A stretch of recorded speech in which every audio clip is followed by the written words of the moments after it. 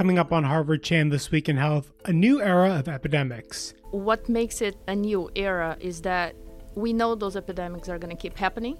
We just don't know when, and we don't know what's going to be the pathogen. In this week's episode, two experts on Zika virus explain what that outbreak can teach us about responding to future epidemics.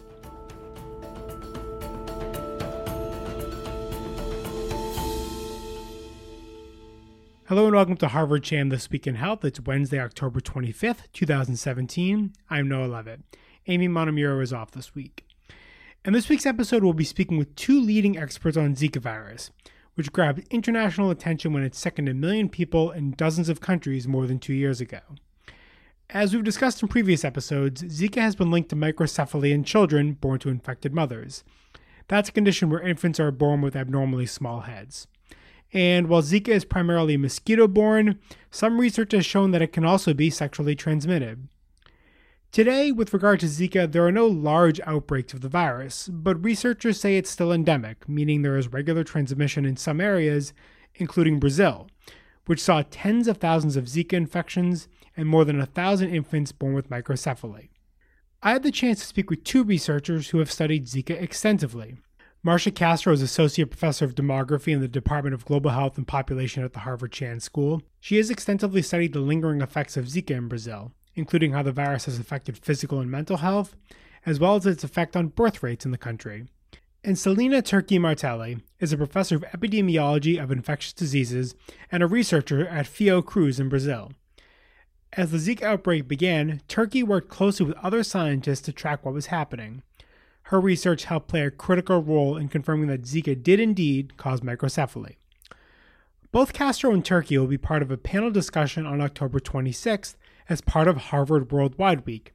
The event, The New Era of Epidemics, Surveillance, Response, Impacts, and Challenges, will discuss lessons learned from past infectious disease outbreaks and ways to prepare for future public health crises. I spoke to Castro and Turki about what Zika can teach us about preparing for future epidemics, as well as what Brazil did well in its response to the outbreak. Just to know that we spoke with Turki via Skype from Brazil, so sometimes she can be a little hard to hear.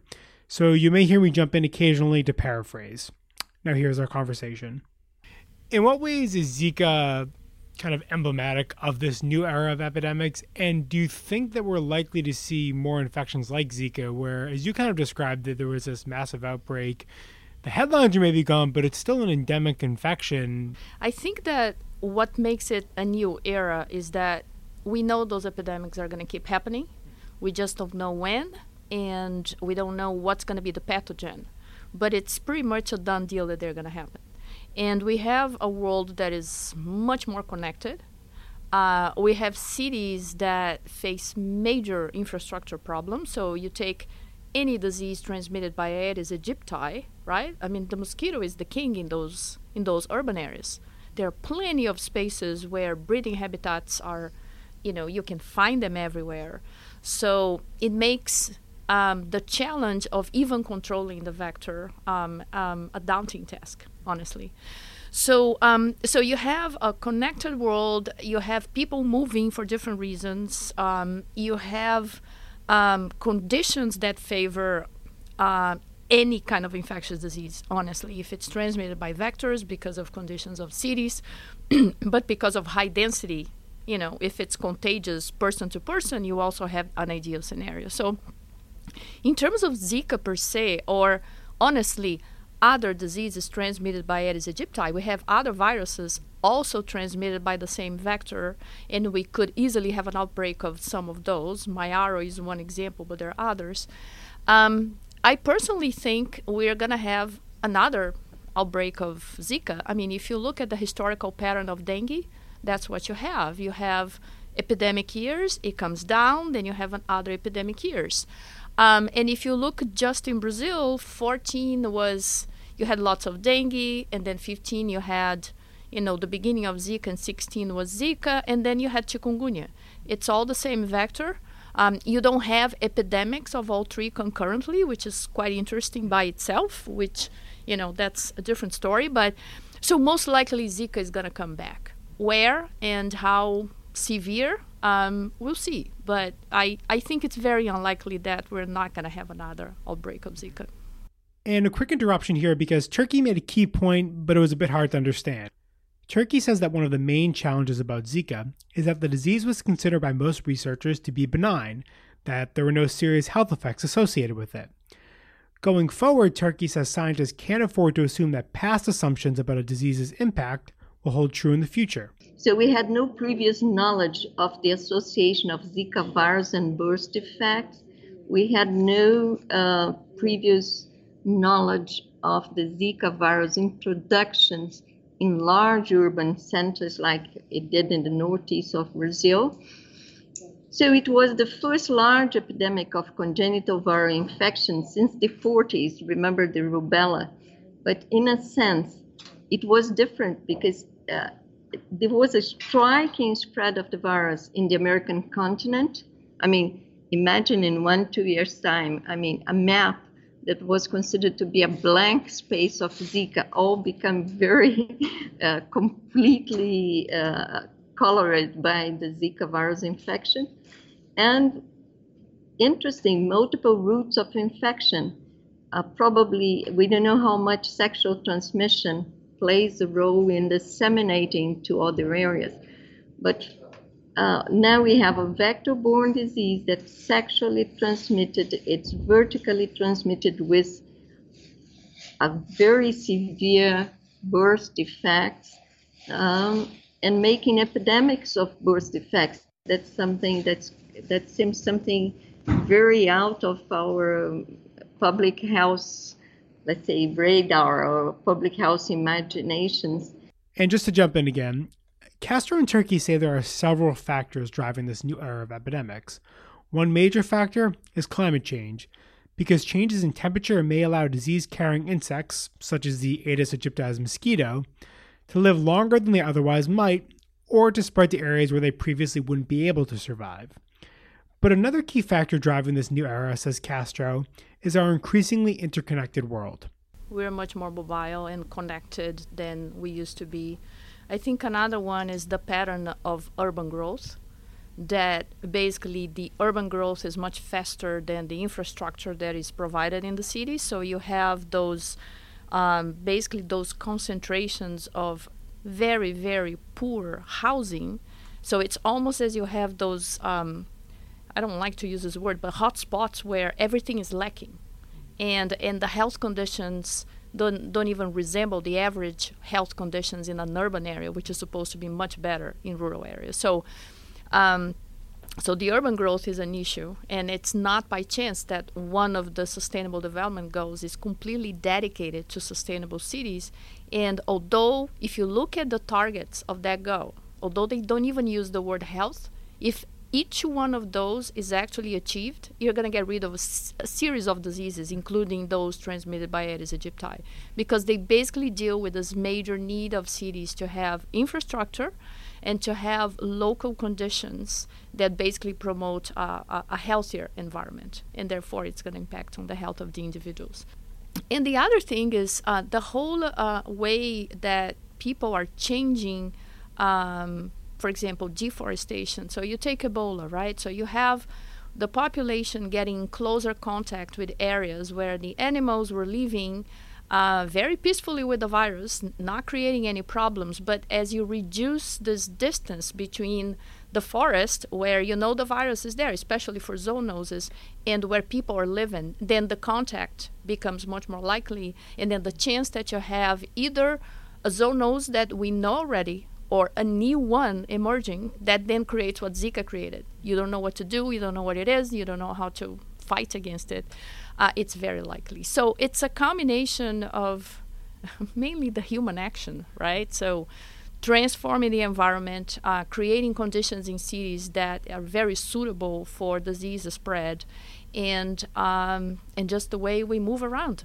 We have a very connected society at the moment.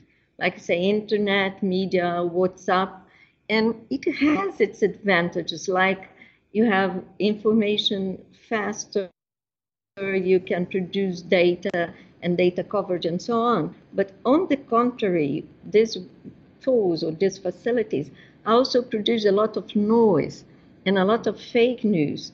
And the idea of causing panic, I think, in this new era is much greater. And it's a lot of public health concern about it. And doing research in a situation like an epidemic is such a pressure for results, for response, and for all this noise.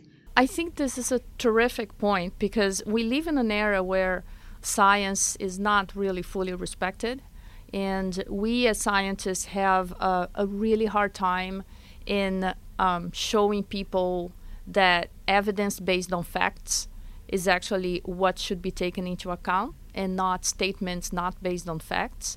So if you take Zika, for example, there were crazy assumptions about how the virus was spreading, a larviciding, a vaccine. And then in the middle of all of this, there was the Olympics as well. So there was so much nonsense going on. And that's just one example. And then, I mean, the examples are innumerous. Like it's vaccines are going to make you unable to have kids or, I mean, you name it. And those things only set back efforts in public health. I have no idea how we're going to fix this. I think the school is here. They are trying to make a big effort. Now we have a site just to share ideas and try to reach a much larger audience. But sometimes I feel that trying to break that is even harder than the research we do. I think you both touched on this idea of not creating unnecessary panic. So what are some ways to do that? And I guess it is difficult, as you touched on, Selena, when it's happening in the moment and you're trying to gather evidence. So are there any strategies from a communications perspective to maybe reduce the panic when we do have an outbreak like Zika? The timing of science is very different from the timing of surveillance and public health decisions. And sometimes to give a response, science to give a quick response, there was something very, let's say, very difficult for scientists because we do have to write projects, we have to be very careful with the answers. Maybe the understanding put forward that science is not a panacea. I mean, it does not clear everything. We have to build up evidence. Science is more complex, but we do have to have clear guides, what's possible for prevention and control. And so I think scientists should learn to design better proposals in order to give some answers or to say things clearly within this complexity of science. We don't know everything. We're just building evidence, and that's the best we can say to make sure that people understand that we don't have the final answer. Maybe we don't even have an answer right now, but we are searching and we're trying to cope and we're trying to collaborate with public health the best way we can. And Selena, so you talked about kind of the challenge of surveillance almost like in real time as things are kind of unfolding. So I'd be interested to know, I mean, with regards to Zika in Brazil, were there things that went particularly well with the response? Were there challenges? And I guess, are there any lessons to be learned for future disease outbreaks? Yes, I think that the first lesson is that no virus can be thought to be not to cause anything in the community if we don't know. I mean, we have to pay attention to every new virus in a naive population and how this population, what it's going to be the effect in this population. I think that's the first lesson that we. The second lesson is that I think that we learn to share data and to have more collaboration. I think that science will leave a very competitive ground for money and very competitive for, let's say, for projects or for funding. And I think that in a way, epidemics teach us that we have to collaborate between institutions, and we have to share data and share what we know in order to speed the knowledge of the field. I mean, it seems like, I think, Selena, you may have said this idea of surveilling all the diseases everywhere. It seems like this daunting task. So, on a really broad scale, what can larger kind of health systems do, country level, international level, organizations like the WHO? What are the steps that these large systems should be taking in order to make sure people on the ground, scientists, are better prepared when an epidemic strikes? Different countries have different levels of being ready, or even they have a surveillance system in place. Some countries just don't have a good one in place. So I think what happened in Brazil is, first, because it was a disease very similar to dengue in the beginning, it caught attention because it was similar, but it wasn't dengue. And we really have to acknowledge the work that the people right there on the field, seeing the first cases, had in bringing the issue to attention. And then the ministry called an emergency. So there was a big role played by those people right there seeing the patients. So, if you have that concern, and if you do have some level of surveillance system, you probably can pick up things in the beginning.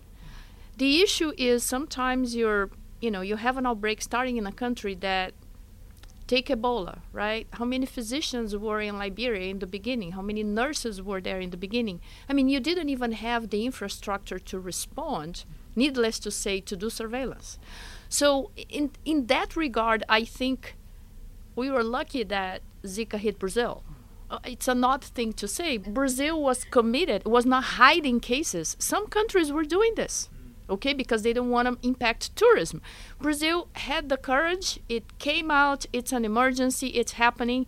And honestly, regarding all the constraints and money, it did the best it could. It wasn't perfect, but it was great, right? So it depends where it starts. And if it hits a country that doesn't have a health system that is at minimum prepared to handle an emergency, be it whatever it is, and that it can have the resources, human and financial, to attack the problem in the beginning, then it can be a disaster. So I think the answer is not a simple answer, because it really depends on the conditions that you find on the ground when the epidemic hit.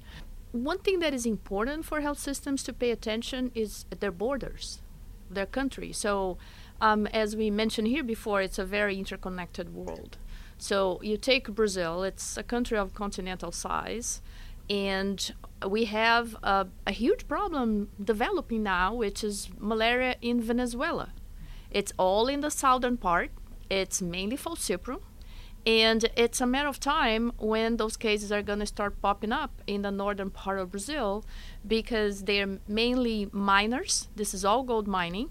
And they are, the border is very fluid. People just cross back and forth. And there are some people from Venezuela coming to Brazil because the conditions there are so horrible that they're just fleeing.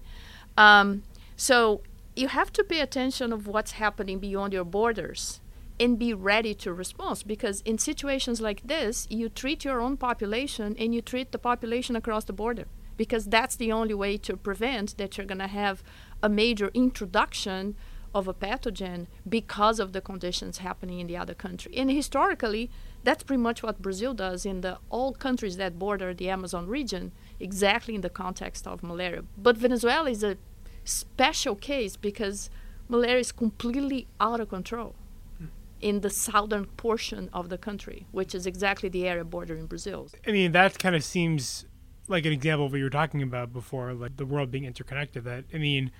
It's just not this matter of if, it's just a matter of when.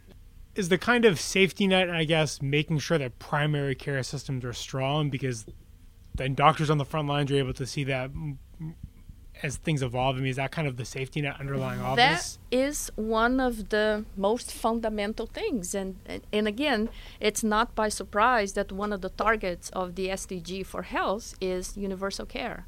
And primary health care is the cornerstone of providing universal care. And again, Brazil did an amazing thing in terms of providing primary care, which is a special program called Family Health Strategy. It covers areas that before had absolutely no access to primary care, and you have teams that go in there and provide care to the population. So we have plenty of evidence that providing a special attention to primary care was able to reduce a lot of the preventable conditions in the population. And I think one problem is sometimes you lose this primary care because of political issues. So we cannot neglect to consider that countries can go through economic crisis or political crisis that can compromise gains of decades from the past. And again, Brazil is going through a major crisis right now, and the government approved some legislation that is basically dramatically cutting funds for health and education as well, but cutting for funds for health, and it's probably gonna shrink dramatically how primary care is provided. So if Zika was gonna start in Brazil this year, I'm not quite sure what the outcome would be, because there is a very different perspective on the role of the universal care in Brazil and the role of primary health care.